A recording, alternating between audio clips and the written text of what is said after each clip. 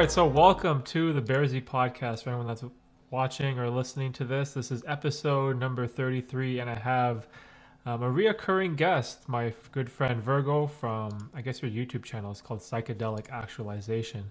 And we first chatted on the podcast on episode 18, which was roughly a year ago. And our podcast was super fun. I had like an amazing time, and I had to have you back on. Mm-hmm. Yeah, a lot has happened since then in my life and probably in yours too. Mm-hmm. Yeah, so I remember you were talking about on your channel that you were leaving YouTube for a while. You're going on this like super wild trip. Mm-hmm. And then you pre-recorded a bunch of videos, right, while you were gone. And then you had like a video when you came back. And I was like, instead of watching it, I wanted just like to talk to you in real time about that trip, because that must have been amazing, right? Like I want to know like where you went, how was it? Like what was the whole idea behind this like massive trip? Yeah, it was a huge trip. So the last time we talked, I was like in a new job kind of mine in sales, and just like a month or two later, I was just in that job for 3 months or something. My friend was like, I want to go to Portugal. You want to come with me? And I'm like, dude, I got this new job, but it resonates. Yeah, for sure. Why not? So I quit the job and we went on our trip from Germany to Portugal. And we stopped by a rainbow gathering in Spain, in the mountains of northern Spain. It was really, really beautiful location. You had to like, from the last little village that was like 3 hours from the last city, you had to move like by foot 3 hours to a little location inside of a valley, inside the mountains. Beautiful location. So we stopped by there, and it was a beautiful gathering, and I met two really, really beautiful people there that I really, really connected with. And one was kind of a friend and a mentor. And when he told me about his journeys with, for example, psychedelics and what he's doing in his life and his vision for his life, I was like, I'm gonna go with that guy. I gotta travel with that. I gotta learn from him. And so we kind of like had this idea in our mind that we want to travel together. But then our ways split again, and I went on with my other friend to Portugal. So our ways split again. We were like, we're gonna see each other in a few weeks maybe, or a month or whatever. And I went with my other friend to Portugal. We were there at the beaches, Algarve, and then we went back to Spain. We were visiting some hippie villages and hippie beaches, and it was a really beautiful time, meeting a lot of really, really beautiful people. And then, maybe for the viewers or listeners who don't know what a rainbow gathering is, do you know what it is? No. A rainbow gathering is like, it's difficult to describe, but I like to describe it as like just a bunch of different people of all kinds meeting in the middle of nature. Just meeting up. It's not like a real structured festival or structured event, but it's just like, it's called the Rainbow Family.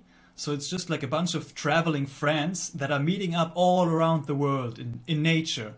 And there are like no rules at all, but a few traditions that are like no alcohol, no electronics, no shoes on the main fire or something like that. And It's really beautiful because there are like so many beautiful people that know so much, and so many different people too. So there are like those traveling homeless people with just a little bit of money. But there are also doctors that are coming and like just spending time together, and 2 times a day there's a big meal together, gets cooked for everybody, and it's for free. It's just like on a donation basis. Wow. So it's a nice concept. It's really beautiful. Of course, it's not free from problems or troubles, like, I don't know, there are a few topics, like sometimes journalists get to know about it, and then the media comes with the electronics and cameras, and like just unkind behavior, like how to deal with these problems in these social environments with no rules at all. So it's really interesting. And in Spain there was a little one which I went to, like with 200 people, so it was a nice size. You kind of get to know everybody, you kind of see familiar faces. And once a year there's a a world gathering and a European gathering. And the European gathering is when there are no gatherings elsewhere in Europe, but there's just one in Europe, and everybody was like coming to France, and France was the next month. When I was in Spain, the next month there was a gathering, this huge European gathering in France. And so everybody we met in Portugal and Spain, everybody was like, yeah, of course I'm going there. So we were building kind of a caravan to that huge gathering, and we arrived there a month later in the Pyrenees in France, 1,900 meters high in the mountains, really cold, in the middle of summer, but really, really, really cold. And yeah, it was a beautiful location. And I was there from the beginning, and there were like 100 people. And then every meal, like every day, there were 100, 200 more, 200 more, 200 more.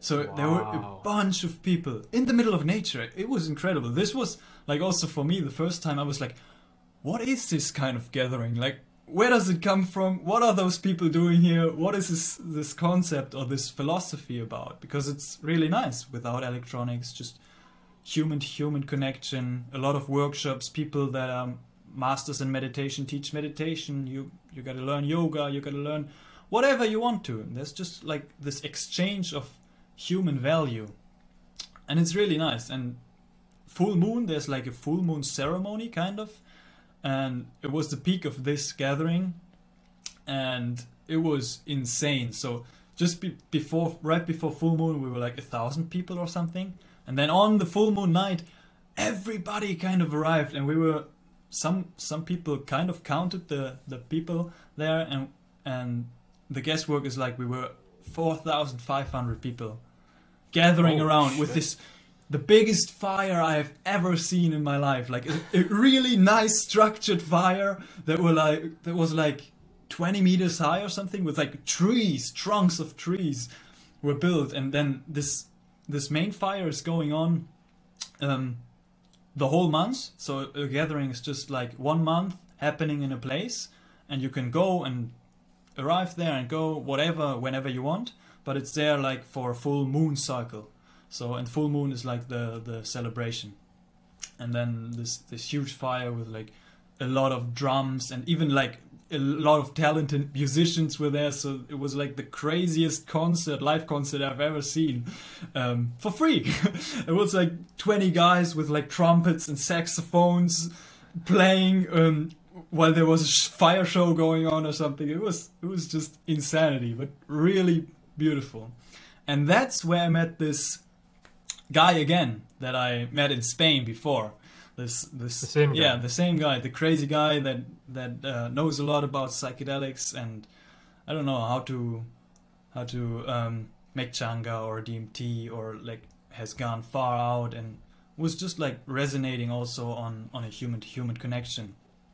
So that's where we met again, and on this gathering in France, we decided to go to Brazil together. So he's like traveling for 10 years now or something. Since he was 20 or 21, he left his home and was traveling all around the world. And I was like, yeah, I'm gonna come with you. So my plan originally was to go to Peru for, I don't know, 3 or 4 years. But then the pandemic hit, Corona came, and I don't know what, I just didn't feel like going alone to this restricted country with whatever rules applied at this moment. But he was like, oh no, I've been traveling the whole time, everything is fine, we're gonna get through everything, it's just like, don't worry. I'm like, okay, I'm gonna trust you, you know, right? So we booked the flight to Brazil, and 2 weeks later I just went to Germany for a week to get my traveling pass and my visa. Visa, yeah. And then I went to Spain, where I met him again, and we flew to Sao Paulo, and then we went to Rio de Janeiro, and that's where the travel outside of Europe began. So Spain, Portugal, France was like 2 or 3 months, and then there were like another 4 or 5 months something in South America and Mexico. So yeah. Wow. Amazing. Holy. Yeah. That sounds like a once in a lifetime trip that you'll never forget. That sounds like an amazing life experience. Oh my god. Yeah, it's interesting, and also what this traveling around did to me and what insights I gained from it was really amazing. Because when I went to Brazil, I went with an intention, right? I like to have an intention in mind, have my vision in mind, and go there for a reason. For example, I wanted to go to Peru because I wanted to do an ayahuasca retreat with a shaman.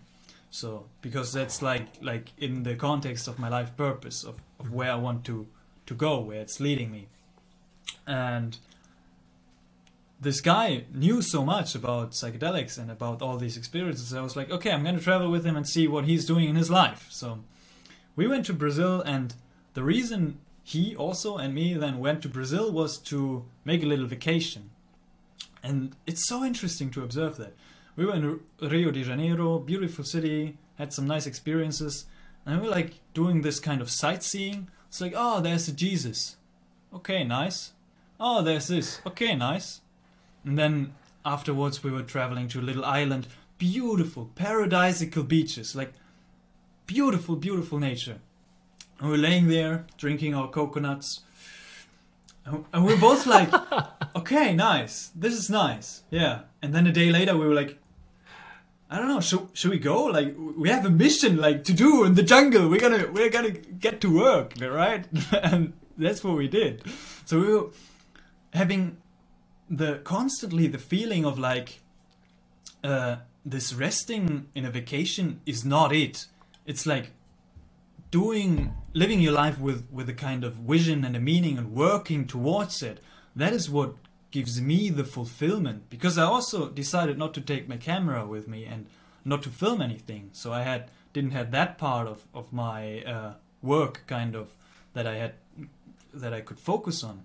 And then yeah, there was this kind of feeling of like this emptiness, this like not being fulfilled with this paradise all around me because there's nothing to do. Because I wanted something to do. I wanted to have this intention that I went to the travel with being fulfilled and going towards that. So we went on our journey through Brazil for a month. We were in the mountains, which was really nice, in a little kind of alternative town named Vale do Capão in the Diamantinas, Chapatinas, I don't know the name, but but it was beautiful. That was a nice highlight. We got lost in the mountains too on a really high dose on LSD, which was Jesus, kind of dangerous because I kind of slowly realized that this guy that I was traveling with, he's a crazy guy. His mind works differently, so he gets into a lot of dangerous situations. But it was interesting to observe that, and I had to kind of learn for myself to trust that he's guided and protected by God, because nothing is ever gonna happen to him. I had to learn that. First I was like, he was getting into insanely dangerous situations. I was like, this guy is crazy. He's gonna die from that, right? And then all of a sudden, in the last moments, he's always coming back and everything's fine. It's like so funny. But yeah, we wanted to search for the ayahuasca in Brazil, but that's not what we did, because he had a kind of a friend in Peru, kind of volunteering in an ayahuasca center there. And we're like, oh, that's nice. How convenient. We're gonna go there too. So we decided to take a boat from Brazil to Peru, 9 days through the Amazon on a little boat. Oh my god. And he was like, oh, all my friends told me this. This sounds so romantic. It's like 9 days on a boat through the Amazon, crossing the Amazon with our own hammocks on this boat. I was like, oh, sounds nice. Let's do it. So we did it. And then we were like on this loud little stinky boat with these indigenous people on it. Oh my close God. together, being stuck What? on a boat for 9 days. And it was just insanely boring, without internet connection. That sounds awful. It's awful. It was awful. I mean, it was also nice, but it was also kind of awful. But yeah, that's what we did. on the border to Peru, we realized, the border is closed. Like land and sea borders for Peru are closed because of COVID. We're like, okay, but we booked our ayahuasca retreat in Peru, so we're gonna get in somehow. So we sneaked into the boat and went to Peru for a month illegally. Oh my god! Which was kind of exciting, crazy, Are you adrenaline. So we were in Peru for a month, in Iquitos, and that's where we did a 14-day ayahuasca retreat in the jungle, which was a really interesting experience. Maybe I can talk a little bit later about that. I haven't even talked about it on my channel, but I'm gonna do a whole playlist to that because it's a really long story, and it was one experience in particular was quite insane and kind of even terrifying and traumatizing for me. So that happened. We were done with our ayahuasca retreat, went back to Brazil to book a flight from Colombia to Mexico because we were not allowed to fly from Peru because we had no visa for Peru. But Colombia was open. Oh my god. So we did that, and then we went to Mexico. And he is actually from Mexico, so in Mexico everything was kind of more smoothly because he had his car and a lot of friends that he knew in Mexico. And then we were traveling 3 months in Mexico with like this World Rainbow Gathering at the end that was happening in December in Mexico, December 2021. And that was like the ending after I was just a month longer there in a little town with a couple of friends, and then I went back to Germany. So yeah, that was my traveling, 8 months in total. My first kind of big travel around. And yeah, a lot of interesting insights because I really felt like that I was missing something, that I didn't take my camera with me to kind of capture something and put it out on my channel or something. That was quite interesting. Also on these paradisical, beautiful places, I felt like this, it was nice, but also I felt like I wanted to progress on my journey of realizing my life purpose and the vision, and I felt like I could do it, I don't know, faster, like with more intention, you know?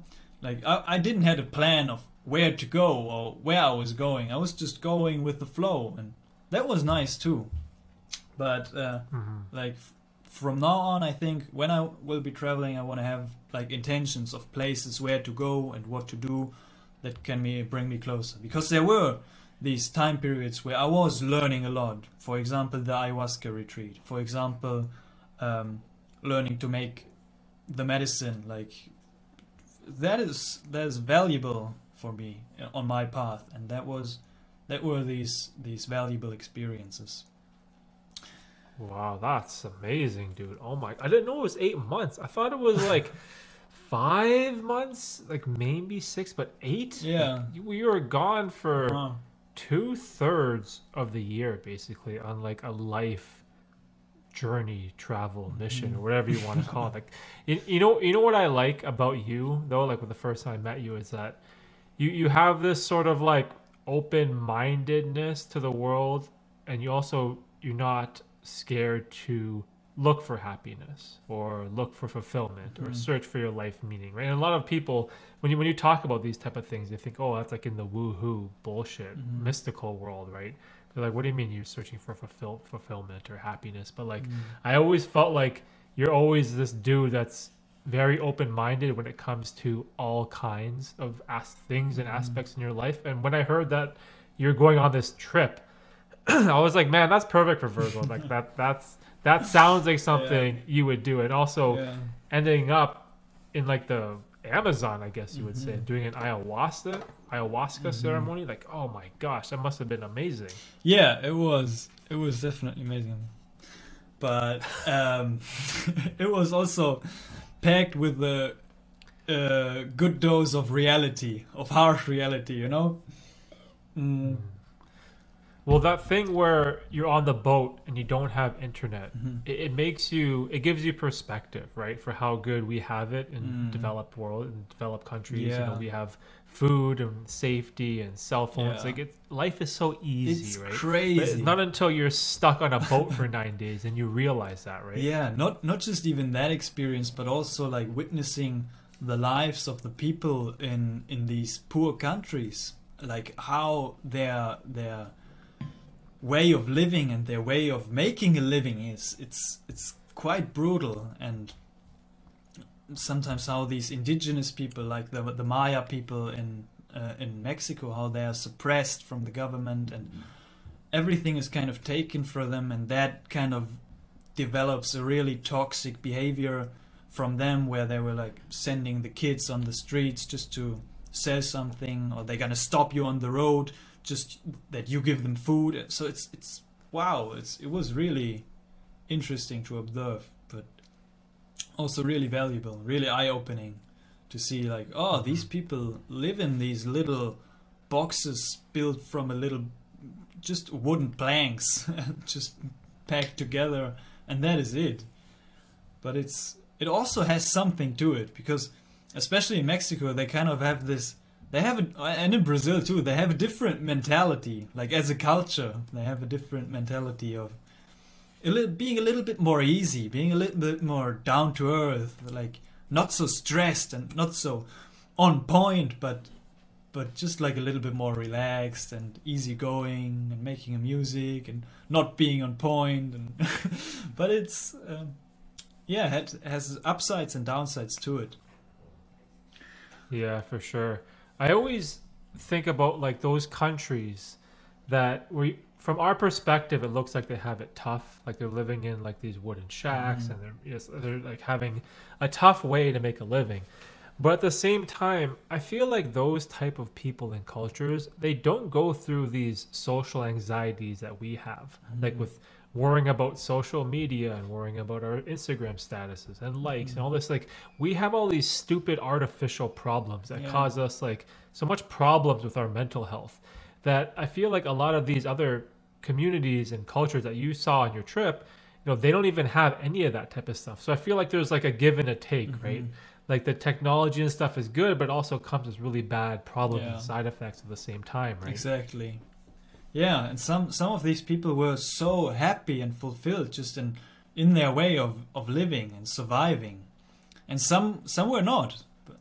But most of them I found were like quite content with their way of living, of their way of making a living, not being afraid, or yeah, just doing the work they have to do to survive, to provide for their family, and that's just what they do. Like it's a different dimension of problems. We just have different problems. We get more into our heads, and we have these luxury problems of the survival is taken care of, and now we can move on to other problems. And for a lot of people this Hmm. kind of develops into really unnecessary stupid problems, like the Instagram likes, for example.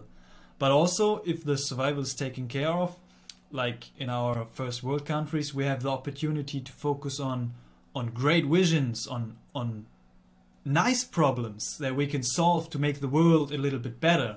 It's because we don't have to put so much effort and energy and attention into taking care of our survival. So yeah, Hmm. everything, positive and negatives. Yeah, for sure. Like even for me, like right now, complaining about like having a house and what color am I gonna paint the walls? And let's see Yeah, here. Like we exactly. were just painting Yeah. this past weekend. I'm like, oh, I hate these green walls. You gotta paint it. Like that's the definition of Yeah. first world problems, is getting anxiety over the color of your stupid wall, right? Like it, when you put that into perspective in the grand scheme of things, Yes. it seems so stupid to Yes. worry about something like that. That's so inconsequential, right? When it comes to like your life and your happiness and all this type of stuff. But I feel like again, it's like this perspective Hmm. is what you need, and you can only see that when you go out and experience new Hmm. things and see all these other like beautiful countries and cultures that you saw. And it's crazy because I don't think I've been to any of the countries that you listed, Hmm. like Portugal, France, Peru, Brazil. Oh no, Mexico. I went to Mexico Did I? No, I didn't. No, I never went to Mexico. I never went to any of those No. countries that you said. So it's like brand new experiences, even from my point of Yeah. view, just listening to your story. Yeah. It's definitely eye opening. Yeah, some little, like in Mexico and some regions, they don't even have like clear, clean water. I mean, we can just sometimes go to a tap and drink it.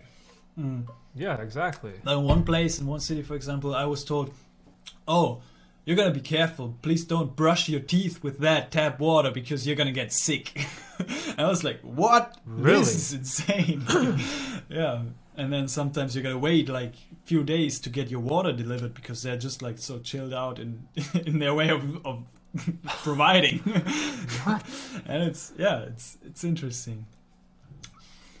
That's crazy. So you couldn't even brush your teeth with the tap water. Just like the water, the residue on the toothbrush was enough for you to get sick. I don't know. I mean, I did, and I got sick too, but not too bad. But a couple of friends of mine got sick really really bad, like with a lot of parasites and something. And Oh my gosh.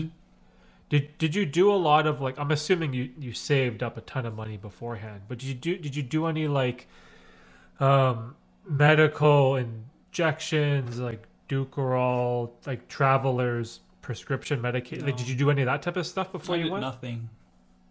Nothing? No. Oh my god. I did nothing. What if you got like malaria or something? That's what I I didn't care about. I didn't have time for that. I was in France, and then 2 weeks later I gotta go to Spain to fly to Brazil. But also, what gave me a little bit of reassurance was at these gatherings, I met some similar-minded crazy people who were like, yeah, I lived in Ecuador for 4 years, and if you're gonna get something like that in the jungle, they have medicine, they have plans for that. Like, they don't care about it. Oh my gosh. Wow. That's so crazy. Are you serious? I am, yeah. Because a couple years ago when I went to Asia, I guess specifically it's because I went to Thailand. Like Thailand has like that very hot, humid jungle type of climate, and you needed to take like Ducarol, travelers, like the diarrhea medication, and then there was like typhoid medication and malaria. Like there's all these things that you can get. I had to take all these prescription drugs just to go to the country. But I'm like, and you're just like, YOLO, I'm good. My body will handle it. I'm gonna be taken care of. I mean, I wouldn't advise anybody to do that. It is kind of risky to do that and to live like that. But Dude, that sounds insane. Oh my Yeah. god. I'm dying right now. Oh my, you're brave, bro. Holy shit. yeah, That's so funny. So which country was your favorite, I guess I would say? Like which was like the one that you would love to go back to? I think if I would choose one, it would be Mexico. But Really? I wouldn't like even. I didn't even think of Mexico being so nice. I was like, I never planned to go to Mexico. Mexico is like really far down on my list of like places I wanted to travel to. But the insight into the culture and into just like the land I got from my friend who came from Mexico, who's living in Mexico, was like really nice, because we went to all those secret places, secret waterfalls, and like he just knew and was like the perfect guide for me for Mexico. So Mexico really was really amazing. And in Brazil and Peru, we were like just like exploring together. I mean, in Peru, I was just like in this one place in Iquitos, so I cannot say a lot about Peru. But what I can say is, for me, I think it's not just about the country, because I had a really nice, life-changing, valuable insight on my travels, of like a place I want to settle down and live. Because when I was leaving Germany, I was like, I'm gonna be on the outlook. I mean, I'm quite young. I'm not settling down yet, but I'm gonna be on an outlook of a place where I want to spend the rest of my life, like as a base, as a place to live. And so every place and every city we went to, I was like, could I imagine living here for the rest of my life? And having this question in mind for every place I was going to. And what I discovered for myself was two places in particular were like standing out, extremely standing out in a really positive way. And that was like Vale do Capão, this little alternative town in the middle of the mountains of Brazil, and Mazunte in Oaxaca in Mexico, on the beach, on the Pacific side, I guess. So those two places really, I really fell in love with them, because there was like, it was not just about the beautiful nature around, but what I discovered is it was like the vibe of the place and of the people that were there. So in Mazunte, for example, there were just a bunch of like-minded people. It was full of travelers. It was full of travelers that settled down there. It was full of like-minded people that were also into spirituality. So there were a lot of yoga retreats. There's kind of every day there's something going on. If it's a reggae party or ecstatic dance, or like walking on a slack line, or making jam sessions every evening on the beach while watching the most beautiful sunsets on Earth, and 365 days a year, 35 degrees and sunshine. So those were like things that resonated with me. And I was like, for those two places, it was like the value of the people that were there, and just the place in general, and the energy of the place. There was like, oh yeah, I could imagine settling down here. I could imagine spending the rest of my life in this place. And so that's kind of my plan for traveling. When I will be traveling in the future, I was like, I'm gonna search for those places, because those big cities, I don't really resonate with those big cities. Or I mean, being completely in nature is also nice, but what I found is like these little towns, just with a few hundred people maybe, or few, like this one town was just like 2 streets, and that was it basically. There were like two main streets, and that's where you meet everybody, because it's so little.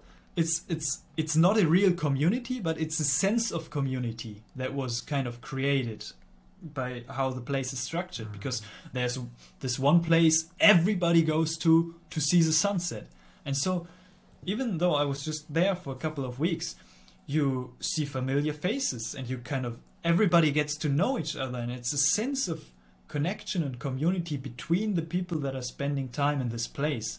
And that was so nice, because everybody was such a nice person, and such an interesting and deep and just a really loving person. So that's what I want to do for the future travels. I want to like seek out more of those places that I know now I love and that I want to settle down in, and then I gotta explore a bunch of those, maybe in Thailand, India, New Zealand, Hawaii, or whatever, and see what resonates most, and then settle down and build a base in one of those places.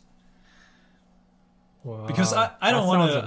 I don't think I want to spend the rest of my life in Germany, because it's cold most of the time. Oh, dude, same thing here in Toronto. It's freaking freezing. The weather's horrible for like what? 8 months of the year, 7 months. Like the weather is terrible. We get like a super hot 2-month summer, 2.5 month summer, and then that's pretty much it. But I know what you mean about about Germany, because like the weather is fairly simple. Like it's not simple, similar. And I've been to Germany a couple times in the past, and my father, he's European, so I've been to Italy, Austria, Germany, Switzerland, like that whole area. And it's funny because I think I've talked to 3 or 4 different people on my podcast from Germany, and there's always like this, I don't know what it is, this ambition to see the world, an ambition to do stuff outside of Germany. And I'm like, is Germany like too good of a place to be in, or is it just boring, or you're just like, it's way too cold? Like, why do I keep seeing this like reoccurring pattern of people from Germany wanting to branch out into the world? I mean, I think it's just a question of personal preference. I mean, everybody's different. Some people love it here in Germany. Yeah. And I gotta say, Germany is beautiful. Like, I also talk to a lot of friends here and a lot of Germans, and a lot have this kind of dream of traveling the world and breaking out and leaving Germany. But I'm like, did you even go travel in Germany? I was like, no. Why? Why should I? I was Exactly, yeah.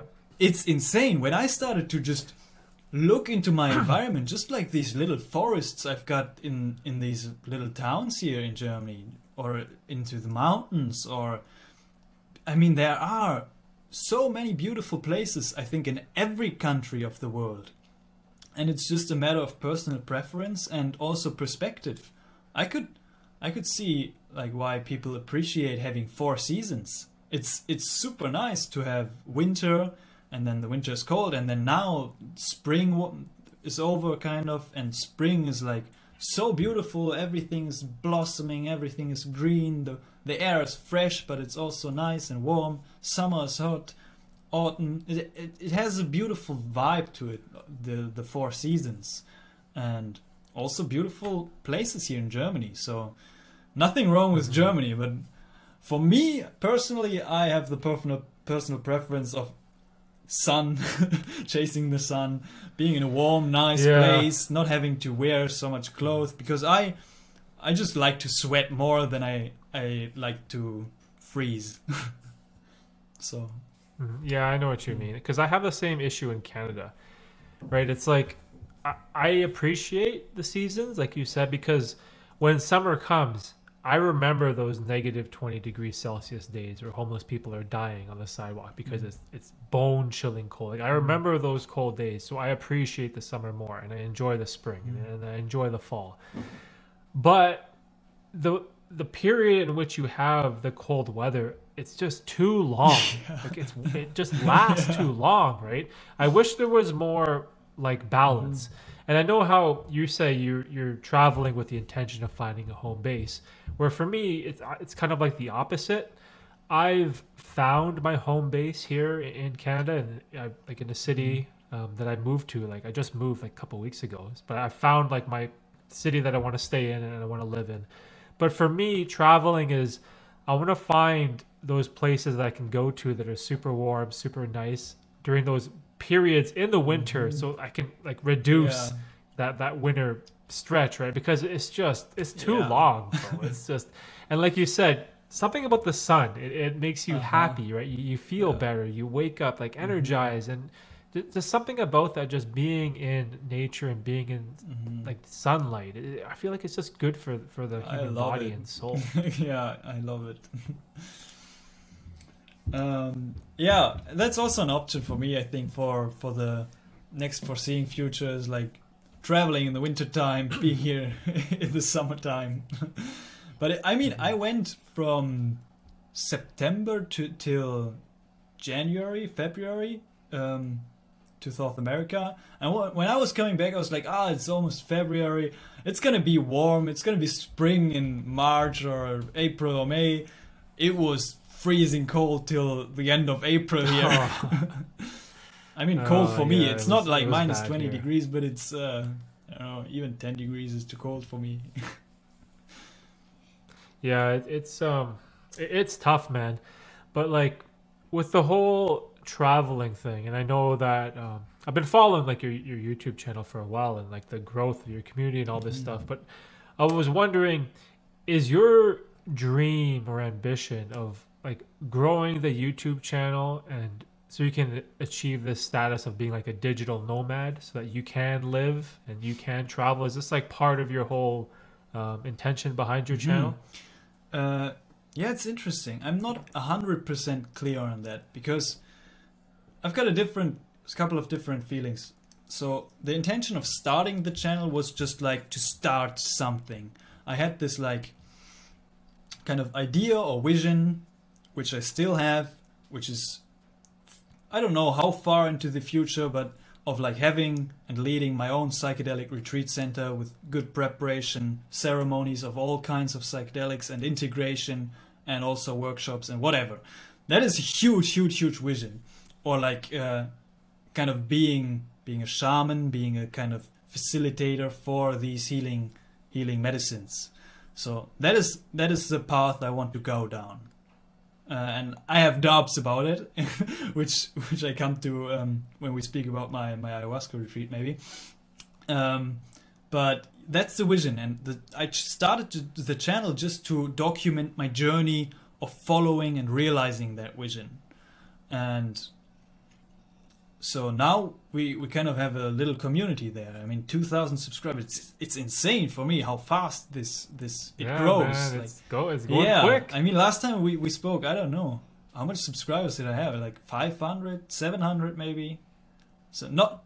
Yeah, you had a couple hundred, I think. Yeah, so, give or take, something but like that. not even 1,000. And then when I was on the ayahuasca retreat in October, we reached 1,000, and now we reached 2,000. So it goes fast. It's nice that it's resonating, and of course I'm also putting the kind of intention into it of growing it, because I want to see it grow, you know. And so I study about YouTube and the mechanisms of the algorithm and how to hook people in and like all these kinds of stuff. So of course I'm doing that.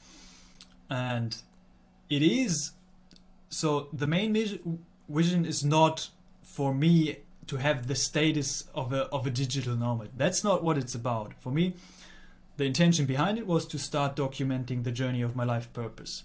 And now as it develops, this kind of channel became part of the vision kind of for this psychedelic retreat center, and this community and the connections that were created from that are just so amazing that I wanted to implement that into the vision and just like use it as a platform for education, for just sharing my insights and my knowledge and helping people along their way. So the main focus now is just like providing, just giving value, trying to help people, trying to open the minds of people, trying to let them see how it is to have like a DMT ceremony life or whatever it is, right? Like sharing my experiences in the hope that somebody can take a little bit of value for their own life. So that is the main focus now, just like providing value and like realizing the vision, and just like educating people and helping people in their psychedelic actualization, like their psychedelic preparation, ceremonies, integration, their spiritual development, their self-realization.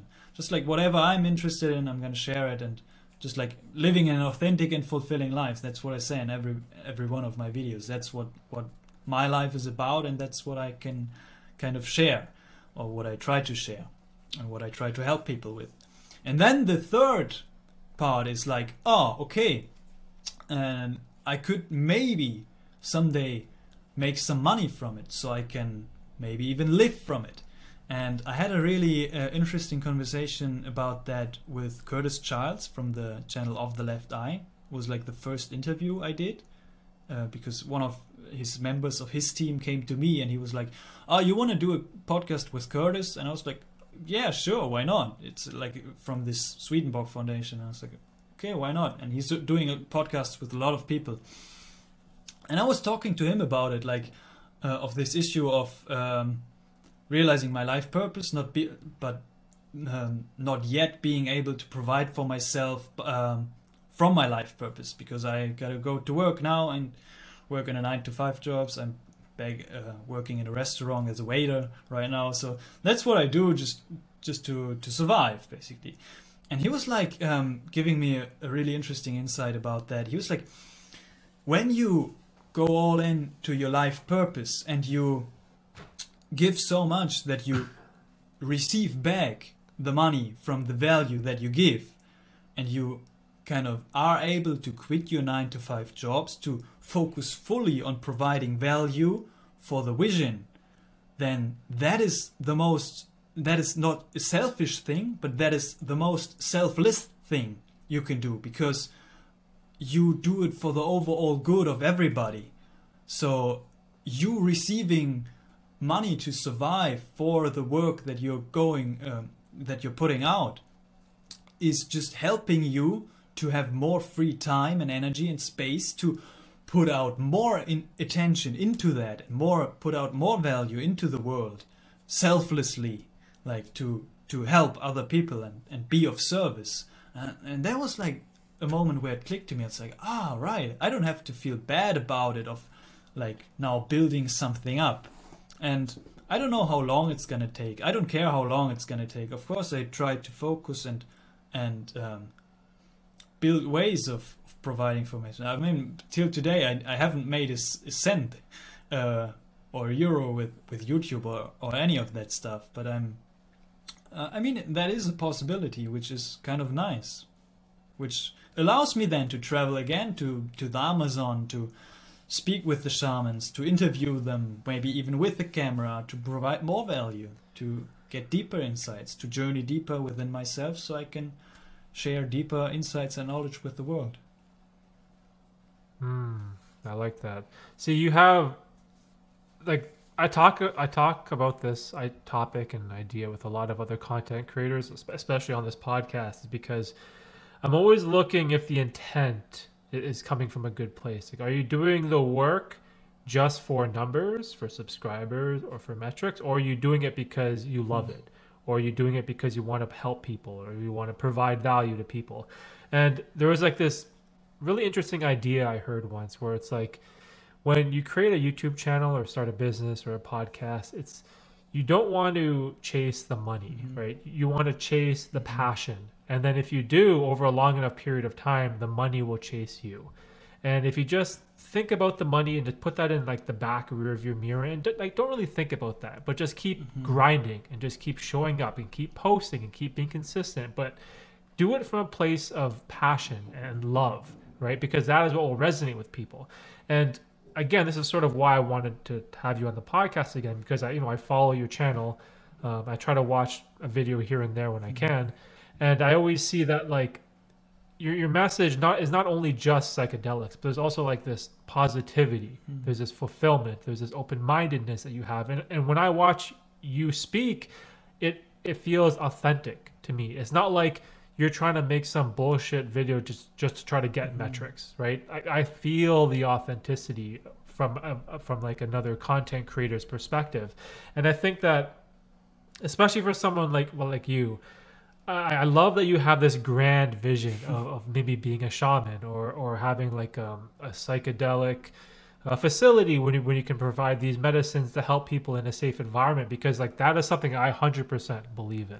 Because even for me as a content creator, I am a huge supporter of psychedelics, because they have helped me in not just like personal ways, but in creative ways, like my writing, but my speaking, my anxieties, and even just creating content. Like, man, psychedelics, it's such an amazing thing, but unfortunately it's like so demonized by the corporate world and demonized by the media. And it's like, I wish there was ways that we could get rid of that, right? And then now that I hear that you have this grand vision of being one of these people to promote these concepts and medicines and lift this whole idea up, right? It just sounds amazing to me. And I hope that even though like the digital nomad is not a goal for you, but I feel like once your channel can build and get going, and then once the money chases you, then you can get rid of the stupid day job and the waiter job, and I can get rid of my crappy courier job, and then we can just do what we love. And I feel like that is what fulfillment is in the world, right? I mean, fulfillment is found everywhere along the journey. Like, to enjoy the journey is the most important part. It's not about the goal. It's not about the destination. It's just like, what I was thinking about today while I was running was really interesting. It's like this grand vision and this life purpose that I created for myself. I think it's something, the vision and the meaning is something we create for ourselves as a personality, as a human. Like overall, from the grander perspective of the absolute, it's meaningless. Everything is meaningless. It's just a play. There's no meaning in any of it. But what I was thinking about today is like this vision And this meaning, the self-created meaning, is what gives me the drive to move on. And the absolute knowing of the understanding of the truth that everything is kind of, it still doesn't matter in the end, gives me this kind of ease in the bag of my being. It's like I can thrive towards realizing that vision with all I've got, because this is what life is, with the ease of having not to worry about anything, because it doesn't matter in the end. Yeah, I like that.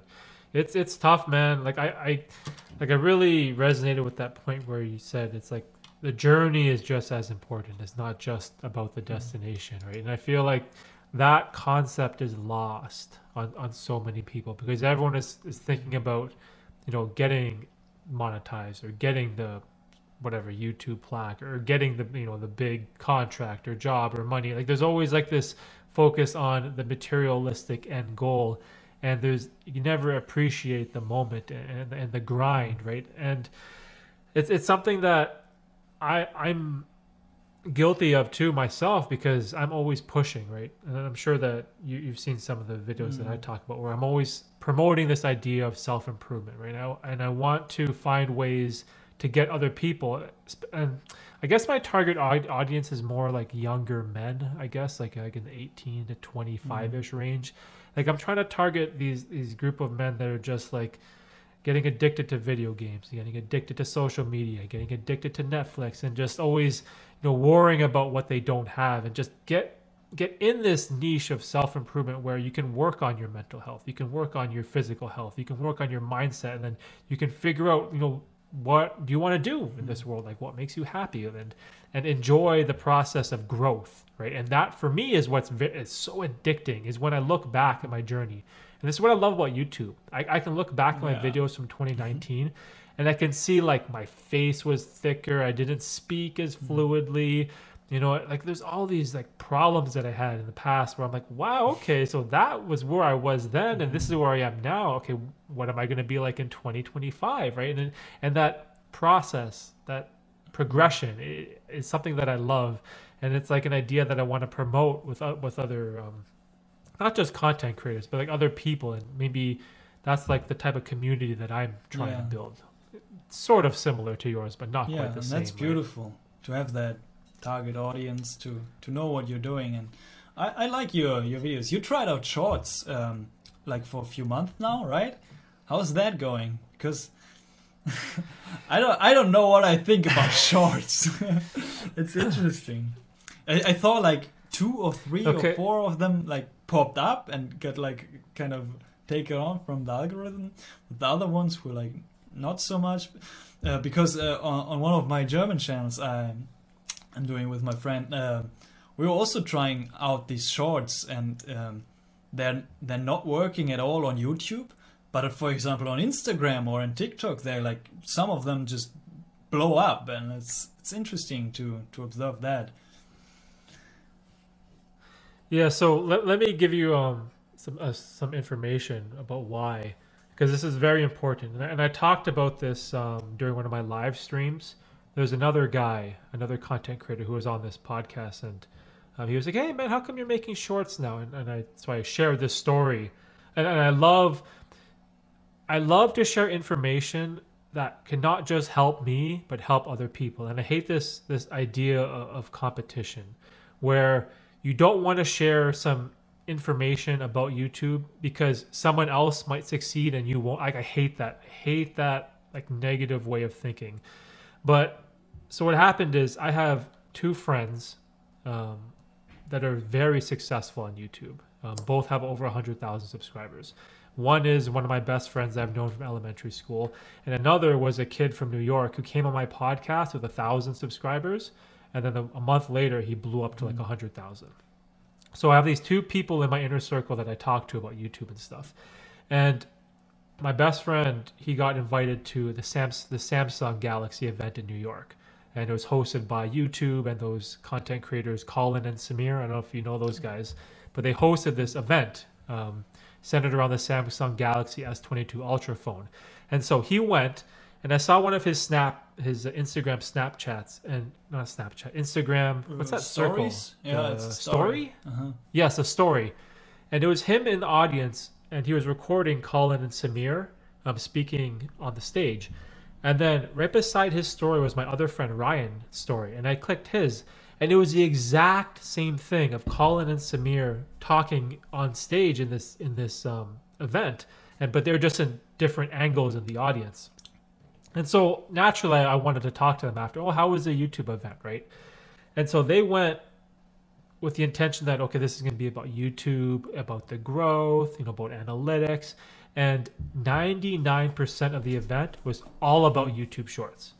Everything was about YouTube Shorts. Like, that's all YouTube was talking about. And then there was sponsors and companies there, and all they wanted to talk about was just YouTube Shorts.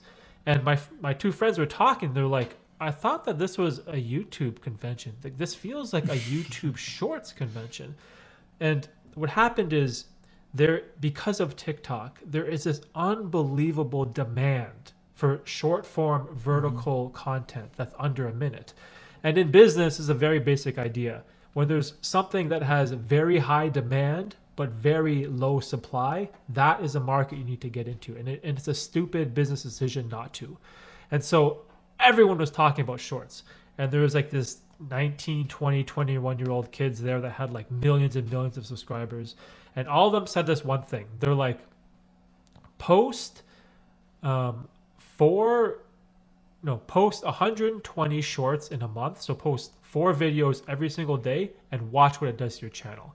And I was like, I'm not going to make 4 shorts every single day. And they're like, no, you don't understand. You make one short, you post it onto YouTube, you post it onto Instagram Reels, you post it on the TikTok, and you post it onto Facebook. Those are 4 separate videos. And you just make one every single day for a month, and then just do it. Watch what will happen. And I was like, okay, fine, I'll try it. I don't like shorts. I hate shorts. I'll try it. So I tried it last month. So for 30 days, I made one short every single day, and I posted it everywhere. And on my YouTube channel, I normally get like 200 views a day. So maybe 6,000, 7,000 views and like with a normal content. And last month I hit like well over 30,000. I hit records for views, records for watch time. I hit records for total subscribe, like everything. It all just blew up. It's because there's a huge demand. And especially for niches like ours, because the vertical format, it's like the popular things are comedy and dancing and I guess music, right? There's not much in the form of motivational speeches or inspirational quotes or like self-improvement. Like that niche market, the supply is like nothing. So I'm like, okay, I'm going to try to fill that need in the market. And I just started trying it. And I actually love it because it's like this new challenge for me. It's not just these super long form content videos. And I got like all this amazing feedback, especially during my live stream. People are like, oh man, I love your new short videos. Every day I wake up and I have like a little 20-second, 30-second clip of you giving me some motivation to start my day. And I'm like, wow, really? And it's because like the younger generation, they love the short form content. If you go into your analytics, you'll see that, I don't know for you, but for me, it's like more than 60% of my viewership comes from mobile phones, or 70% of the viewership. Like everything comes from a phone, right? So wouldn't it make sense to try the YouTube short stuff? And so from a business point of view, even though I don't like the content, but like from a business point of view, I was like, okay, I'll try it. And by trying it every day for a month, now I just love it. And I'm like, oh man, I love this whole shorts because it also kind of gives me a hedge because we can do this, like this podcast, and I can do my live stream where it's very long form content. We can tell stories, we can get our ideas across, we can go back and forth.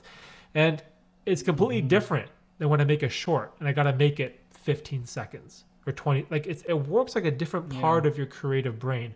And I really love the variety. So now whenever I tell any of my content creator friends, I'm like, try shorts, like try YouTube shorts. It's like a huge market that like it can only benefit you, right? It can do like amazing things for your channel, and it's something that I highly recommend trying, even if you were like me and it's not something that you'd like to do. That's what I found too. Like for example, for my English channel, I decided not to try shorts because it's just like not fitting the kind of format that I'm doing right now. So I think I'm continuing not to do that on that one. But what I found for the German channels is also it's fun to make those like good edited shorts that are like kind of a little bit with a little bit of attention, with a little bit of information, and packing that information into those 60 seconds. It's interesting because it's not as deep as I want it to be, but it can be quite entertaining and also fun just to work a little bit, and then you have like this finished product of a short that you can upload everywhere, and it's amazing. Yeah, it's I don't know what to think of it, but it's fun, and maybe I'll try the challenge with like uploading every single day for a month, and seeing what it does to the channel.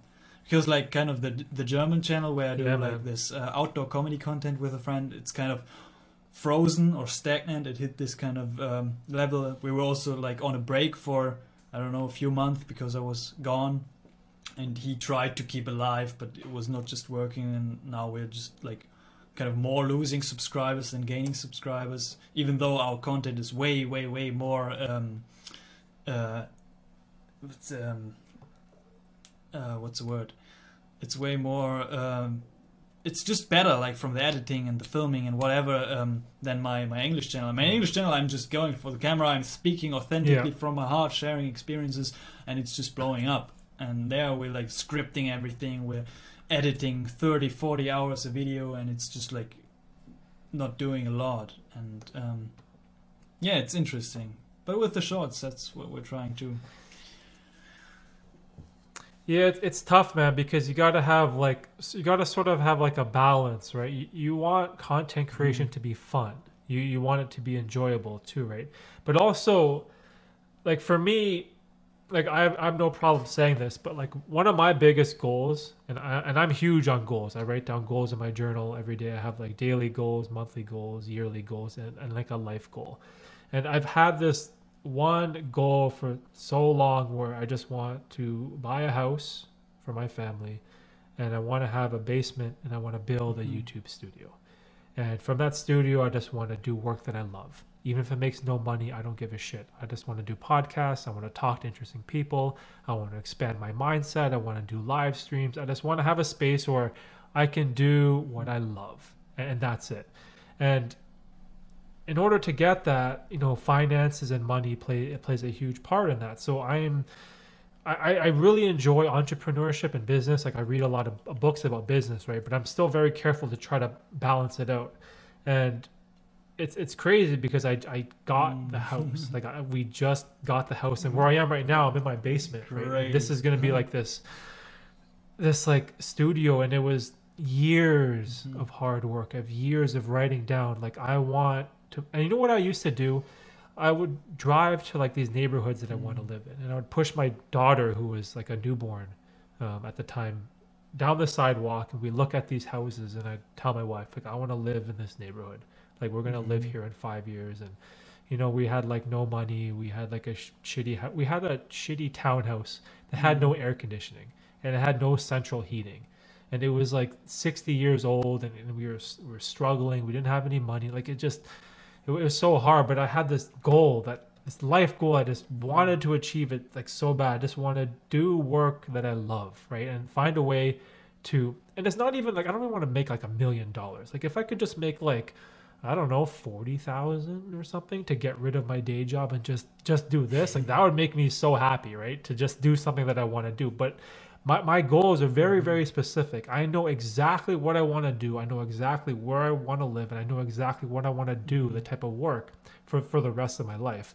And so I play, or I think about the business of YouTube a lot. And that's why like I'm huge on this idea of doing things that puts you outside of your comfort zone and makes you grow, which is why I started this podcast, and which is why I started the live stream, because those are so much more difficult than hiding behind your video editing software. You can hit record, and if you misspeak or mess up, you can just edit it out, right? Yeah, it's fine, no worries.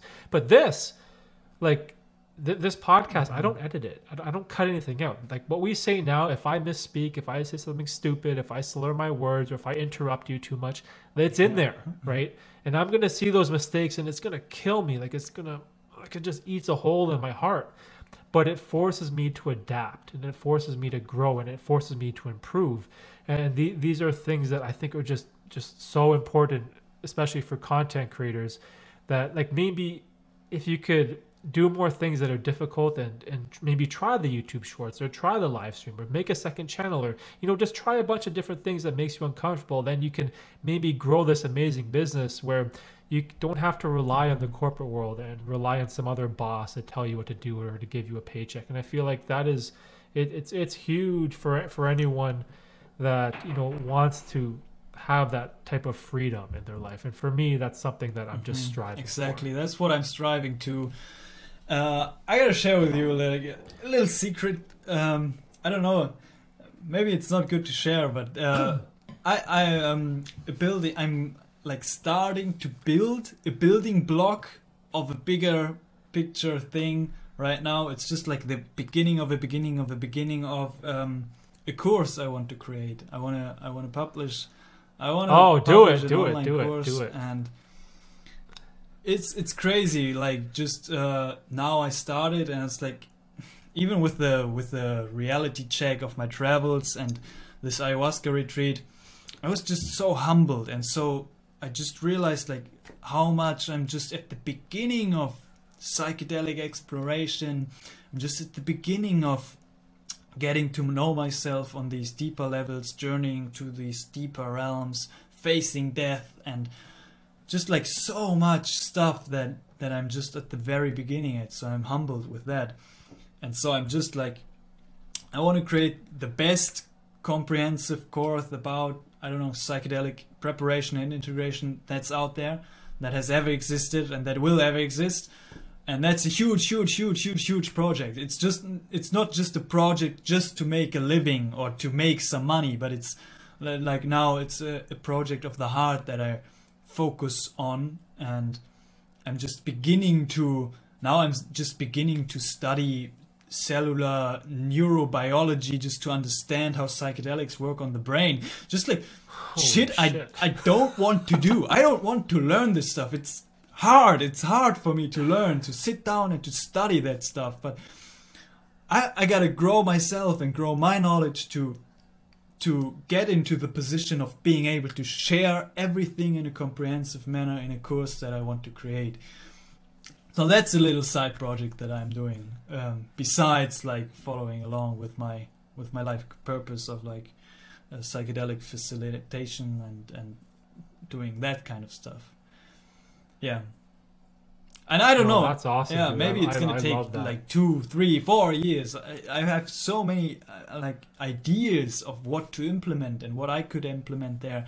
And it's like a big project, even just like implementing interviews with shamans from all around the world. I got to work my 9-to-5 jobs, go travel to those places to get the interviews, to put them into the course or whatever. I don't know how it's going to unfold yet, but like so many great ideas of how to do it. And I'm gonna buy every single course that's kind of similar. There aren't that many in that area, in that niche, but I'm gonna buy every single one, no matter how many thousands of euros it costs, just to look what's in there, look how they've done it, look what's missing, look how the reviews are, just to create the best possible thing for the world, just to be of service in that niche. Yeah, that's a little side project. I'm a little goal that I'm working on. Oh, I love it, man. No, that's good. Like creating a course it's such a smart idea, because if you think about what we do as content creators, it's almost as if we're educators, but we're teachers, right? You can think about like a teacher at a school. They're at the front of the room, they're projecting their voice towards students, they're telling them things, they're teaching them things. We're basically doing the exact same thing to our camera lenses, right? We're a form of education where we're helping people, right? But that's assuming if it comes from a place of authenticity, which from you, like with the whole psychedelic stuff, for sure. If all of a sudden you made a course talking about like NASCAR or something, I'd be like, what the hell are you doing, right? But if you're making a course about like psychedelics and how to use it, and dosages and what to expect, and what experiences that you've gone through, like that alone is so valuable. Because even for someone like me, like I am an extreme novice when it comes to psychedelics. I'm a huge supporter. I am a consumer as well. But in terms of what I know and my knowledge, I don't know anything, dude. Like like the knowledge that I have is like nothing. I can't tell if this mushroom is good or what type of mushroom is that. Oh, this is golden teacher. You can tell by the spots on it. Okay, I don't know anything. Like literally, I know nothing. It's because it's so hard to get that like type of knowledge or guide that's trustworthy. But if you make a course like that and it comes from your authentic self, from a place of passion and love, and your audience can see that, like, oh man, I feel like that would be so valuable. Even just like showing people like, okay, this is a micro dose, this is what you can expect. This is a normal dose, this is like what you might want to expect. Maybe you want to sit here, and this is a heroic dose. Like this is where you need to be very careful. You need to have all these things and blah blah blah blah, because no one teaches you these things, right? You can't. No one teaches you that, oh, if you take a 5-gram mushroom trip, you might need a sitter because you might go ape shit and wander out in the street or something, right? Like no one tells you these type of things.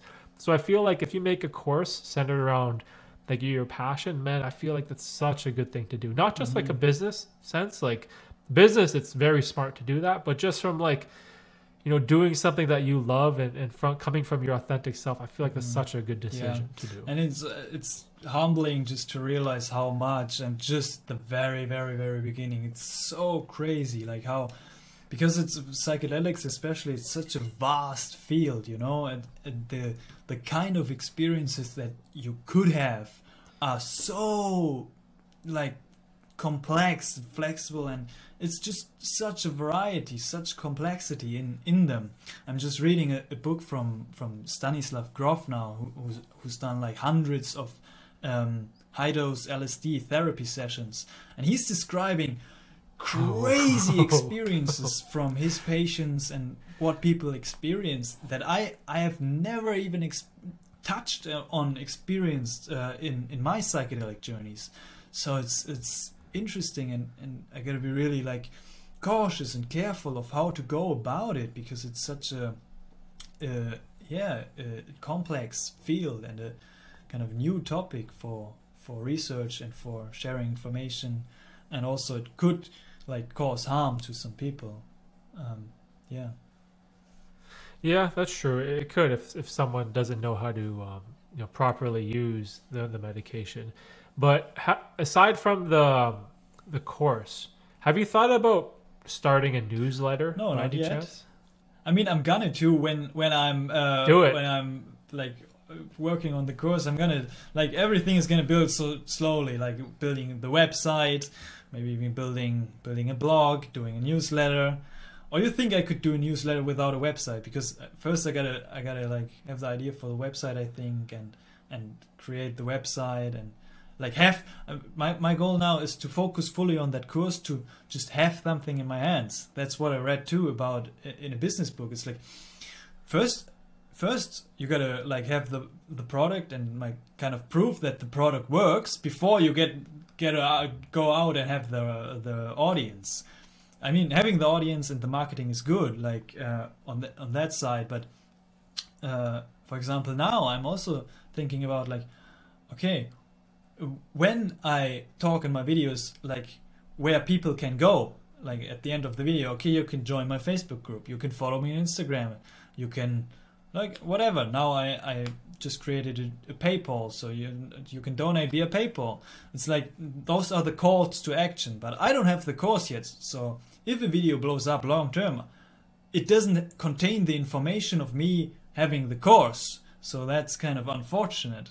So I want to have something, and then maybe start on and go on with the newsletter, the website, and promoting it on the YouTube channel.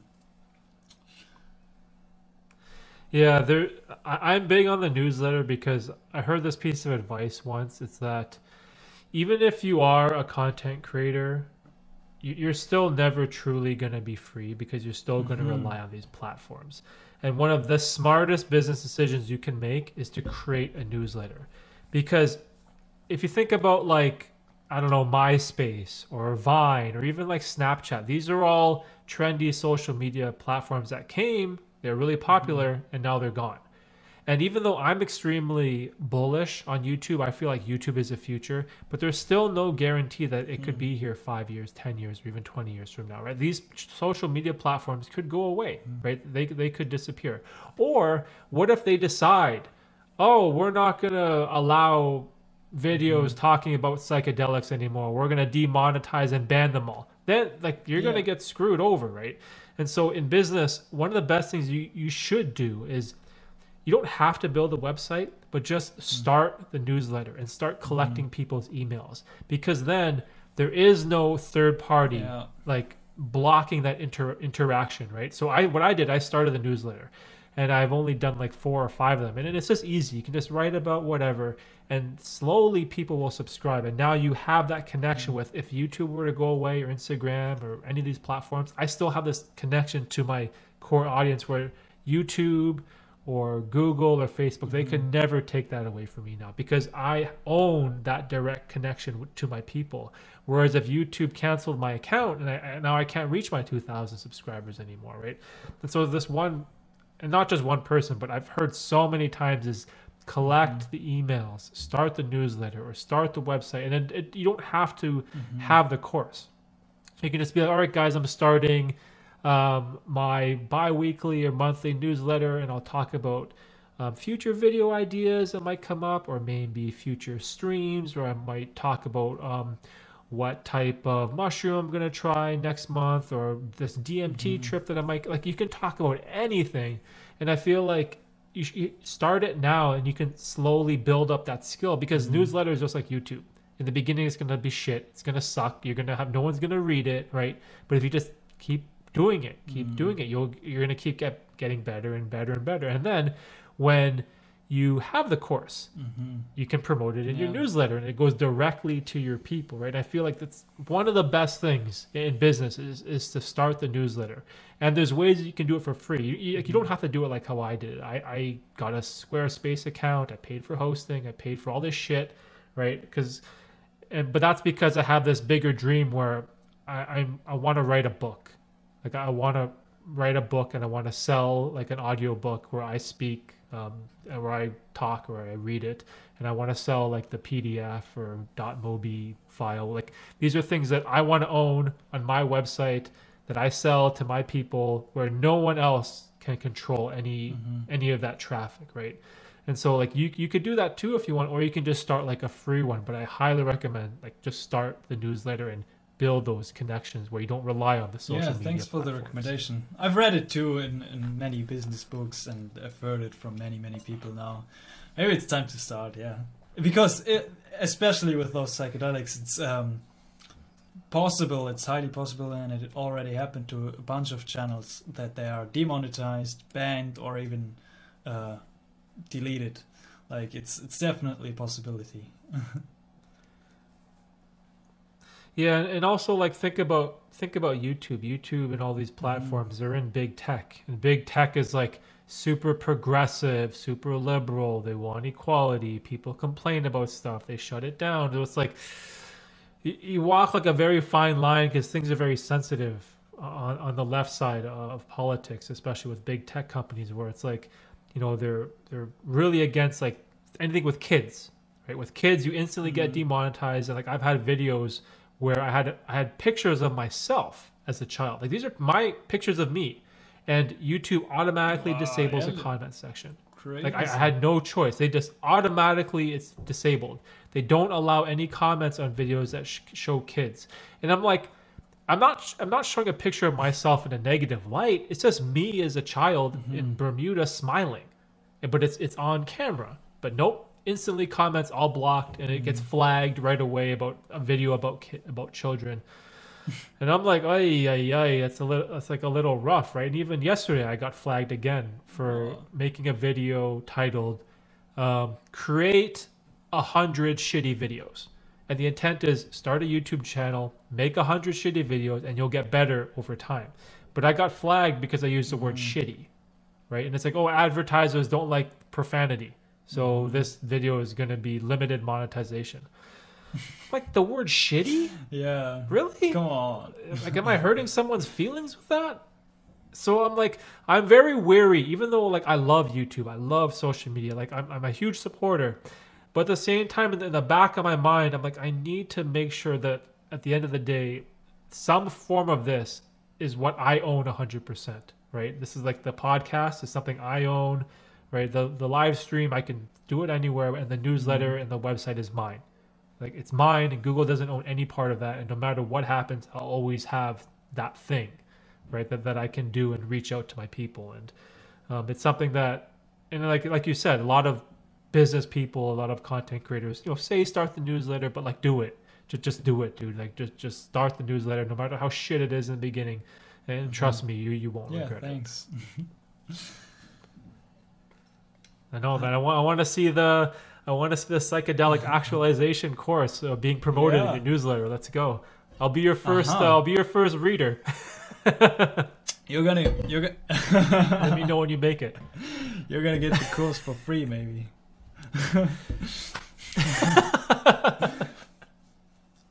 Dude, I would legit want to, like, not just because I'm talking to you. Like, if there was like a this is what I use whenever I do mushrooms. There's this post on Reddit where this guy wrote this huge paragraph relabeled like 0.5 gram trip, 1 gram, and he wrote like a little paragraph for each dosage, and he talked about like what you will expect, and if you need to sit, or if you'll experience ego death, or if you're going to experience hallucinations, and he kind of like went into detail and described each dose.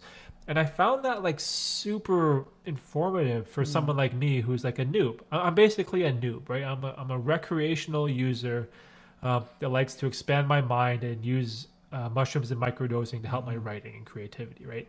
But at the end of the day, I have nowhere near the knowledge that you have, for example, right? I don't know any of this stuff.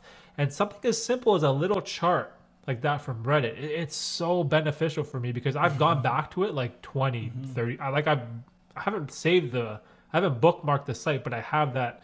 I know exactly how to find it. And I feel like if you had that for ayahuasca or DMT or LSD or mushrooms or marijuana or whatever, like even just that core simple idea alone in the form of education, it would be so beneficial to so many people. That's what I plan to do. So I think we don't have that much time left. I mean, we're talking like 1.5 hours now. What do you want to talk about? Like you want to hear about some psychedelic experiences, or more about the travels, or more about YouTube, self-improvement, philosophy, spirituality? It's so much to talk about. I mean, we could talk about I know, for dude, hours on end. We could talk so much, I think. I have a heroic mushroom trip that I wanted to talk to you about one day. It was like I experienced not only ego death, but I experienced like the death of a child in the form of my daughter. And even though I know that it wasn't real, it was part of the experience. But in the moment, you can't distinguish reality and what's not real. And that pain, it hit me so hard. Like I started like bawling my eyes out, right? And it's wild because I was sitting on a dock by the water with 3 other guys, and some lady came by and a boat was like waving and pointing at me if I was okay, and I was just like tripping my balls off, right? But it was like, man, like it was like one of the first times I had like a true heroic dose where I couldn't tell that it's not real. But even though the experience, like, and now, even though right now I know it wasn't real, I know it never happened, I know my daughter's upstairs right now, I can hear her walking around, but I'm never going to lose that feeling of what it's like to lose a child. And I felt that. And it's that feeling, I know what it feels like because I believed it. I thought it was real in the moment. And I was like, holy shit. Like this was like one of the most transformative moments I've ever had with mushroom, because it made me like really appreciate being a father, right? And really appreciate my daughter more. And I was like, every father out there, I'm like, they need to do a heroic dose of mushrooms. I feel like that will make you a better parent, right? And that was like one of the most life transformative moments I've ever had. And I planned on making a video about it because I wrote down in my phone like a trip report right after I was coming down. I wrote down everything. And I went into like the mushroom underworld, and there was these mushroom deities like chanting at me and judging me for being a bad father. Like, it was dark, dude. It was freaking dark. Like, and I wrote down like a huge paragraph. And I got about 3/4 of the trip down. For whatever reason, the end, the come down, I think I might have just like lost my mind, and I just might have forgot writing it down. But I have the trip report written in my phone, and I want to talk about that in a video. So maybe when I do, I'll send it to you. I'm gonna see it. It sounds intense. It sounds intense because in those experiences, it feels so real, and it is real. That is the reality that you're experiencing in that moment, and it's intense, and sometimes it's so dark and hardcore. So and some of those experiences, I mean, it sounds like you've kind of integrated this intense experience, and it made you kind of more compassionate maybe towards other parents, and like it taught you a lot about yourself, and maybe even the appreciation that your daughter is alive. But it put you face to face with the fear of losing your daughter at such a young age maybe.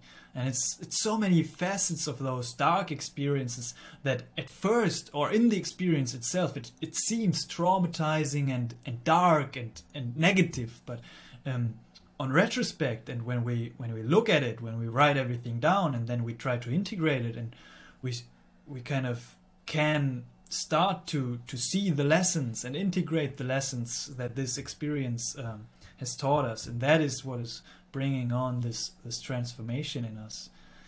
Wow, intense. Thanks for sharing. Crazy.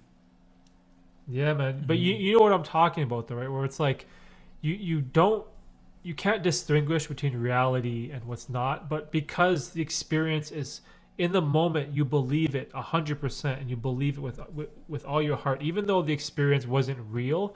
It still doesn't change the fact that you know what that feeling feels like. Do you know what I mean? You know what I'm trying to say? And I even disagree. I think from my perspective, what I believe is that those experiences are real, even though now, after this experience, your daughter's life, in this moment, she was dead for you. That's like you were convinced, and you were experiencing that truth and that reality.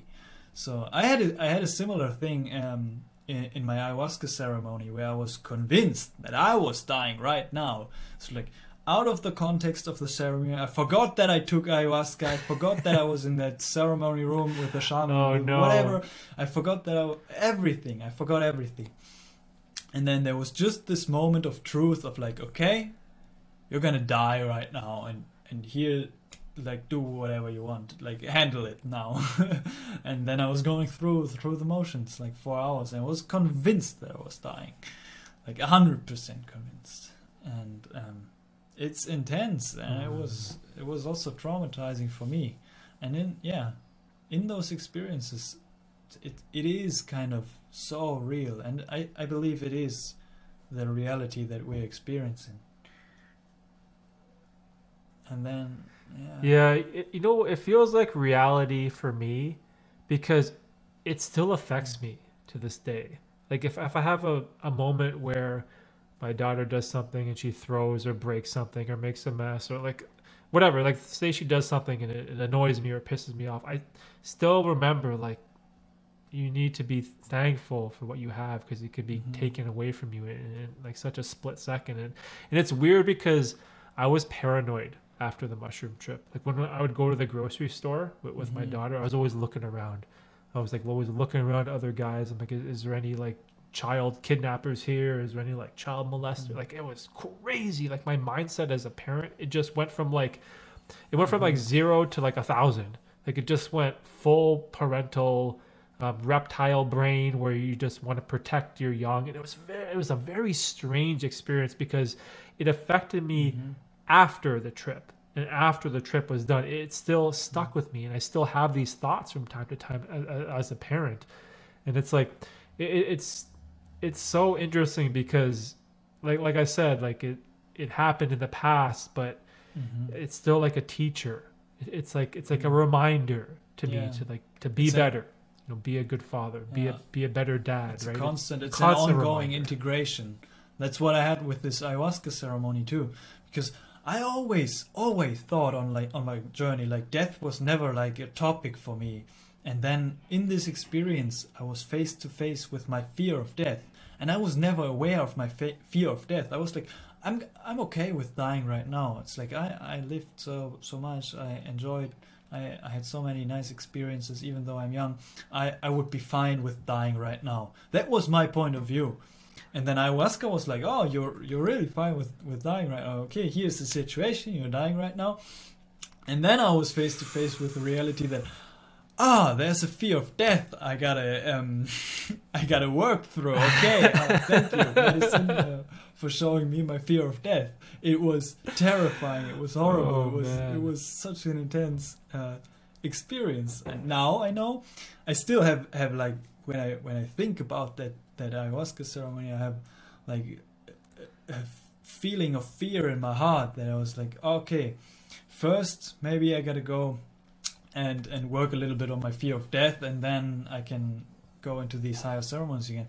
That's also the point where I stepped back a little bit from the psychedelics, which I was never thought I do, because I was always pushing a little bit further, pushing a little bit further to explore those realms. And I was like in the mindset of I have such a strong mind, I have such a deep ability to surrender, and that is still the case. But this ayahuasca ceremony showed me it's like, okay, like go slowly. It's like, because I was there, and I was there to push the boundaries. I was there to see how far I could go. And that was the point where I was like, okay, even at one point in the ceremony I was like, I'm never gonna do psychedelics ever again in my life. This is too much for me.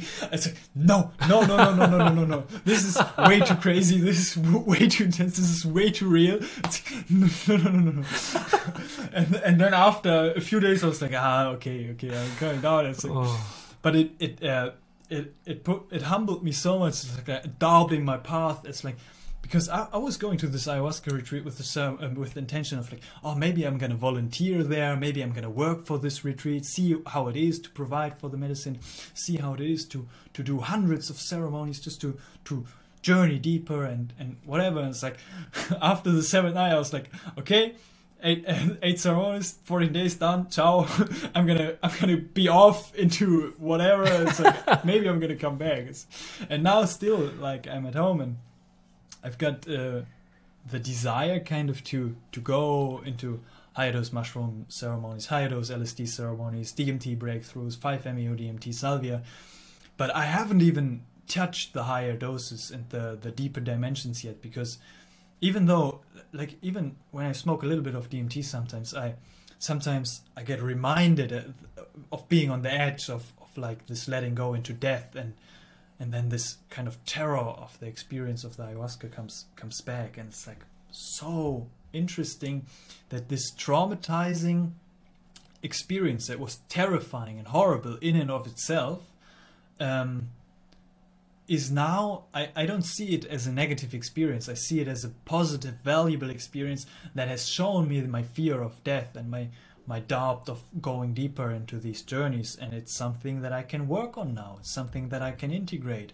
So I just bought the Tibetan Book of the Dead just to see, like, okay, what is that thing death all about? Like, what is it all about? And it's like, study it, integrate it, and then slowly journey deeper again. But it also reminded me again and again, it happens again and again, but this was the most intense reminder of like, okay, gotta stay humble, gotta like put everything and just practice surrender to the point where you can let go everything. And letting go everything it was so hard for me. Letting go of my whole life, of my existence, was so horrible. And I think now in retrospect, I did a good job of letting go into the feeling of, into the experience of death. But at one point I was like, a point was reached where I was like, no, okay, till here, not further. It's like I lost I was losing consciousness in the experience, and that in the context of dying right now. And it was so terrifying. That was the point where I couldn't fully surrender into it.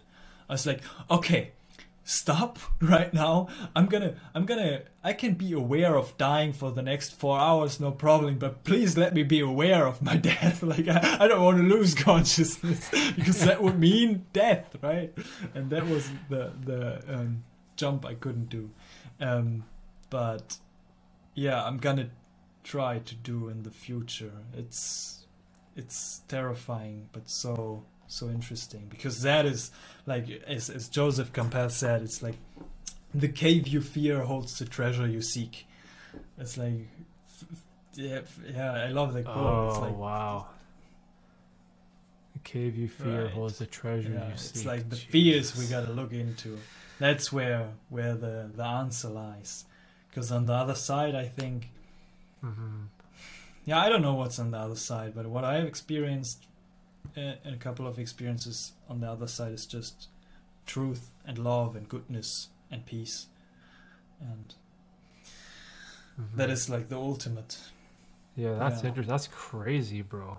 That the fear of death. You know what's crazy about that? I used to always have an active fear of death because I always wanted. I love life, right? Like I love conversations and people and friends and family. Like I love everything, and I don't want to miss out on any of these more possible experiences we have.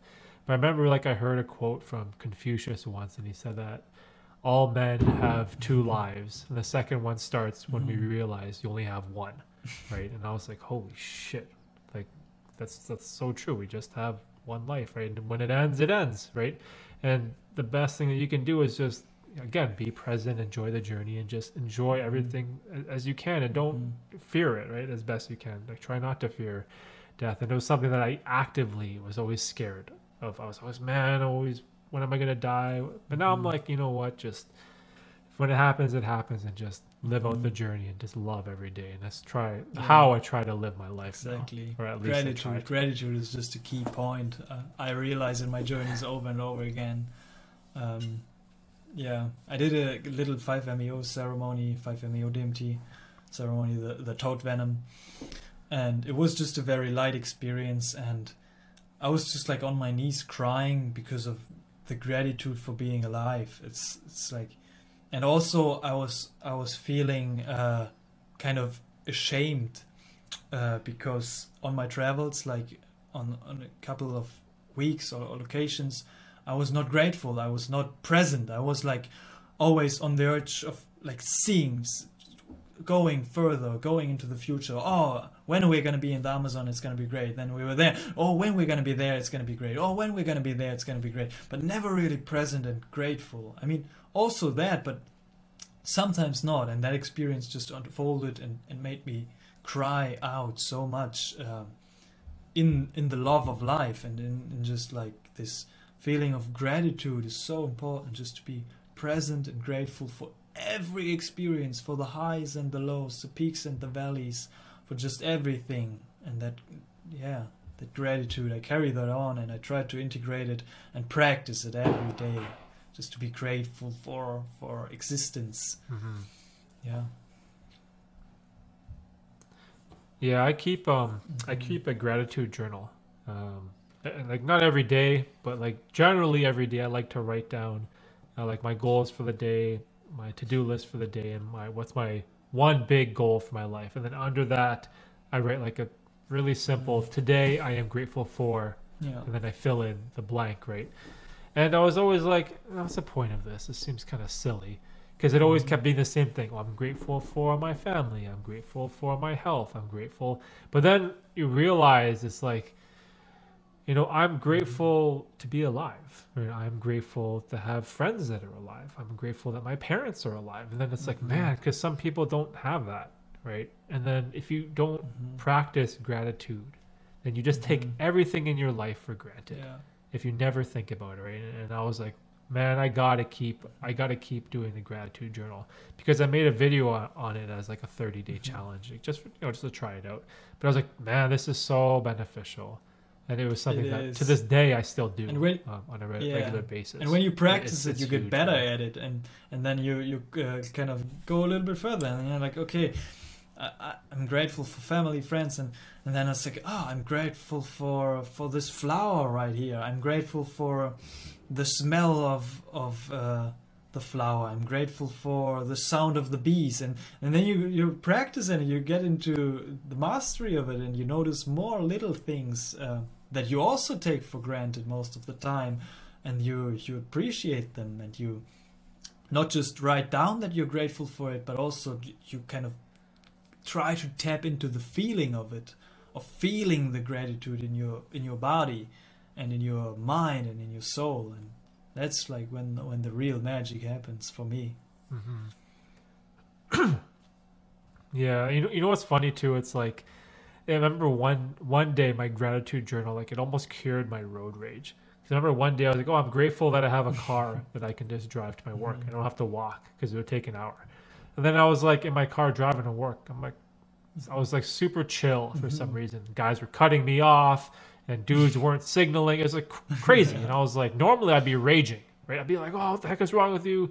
But then I was just like super mellow because in that morning I was like practicing gratitude. I'm grateful that, it's so easy. I just get in the car, 20 minutes, I'm at work. It's so easy. I have it so good, right? So now I'm like, I use that again as a little reminder, when someone cuts me off on the highway and I want to rage and just let it go, right? There's bigger things in life. And it's like, again, every day, practicing gratitude, writing it down. It's like huge, man. I never thought that gratitude would be a big thing. Like I know lifting weights, exercise, meditation, like fat, like I know all these things, but I'm like, gratitude? That's going to make a change in my life? Really? I thought it was bullshit, to be perfectly honest. But I'm like, nah, now I do it every day. It definitely does. It works, dude. I love it. That's awesome. All right, dude, I got to end the pod soon. I got to book it. I got some family stuff to do. But let's make the podcast like a yearly thing, man. I love our conversations about life, and also in between, so much happens, right? I can like see the growth in you, and you see the changes in me. Like it's just like a cool thing, and I also love to promote other content creators' work that I believe in, and your channel is one that even to be perfectly honest, I don't watch it all the time. I don't follow all the videos, but when I do, I see the love, I see the passion, I see the authenticity. And I hope that one day that this podcast can grow or blow up, and then I can use this platform to promote the content creators that I care about and the ones that I love. Thanks.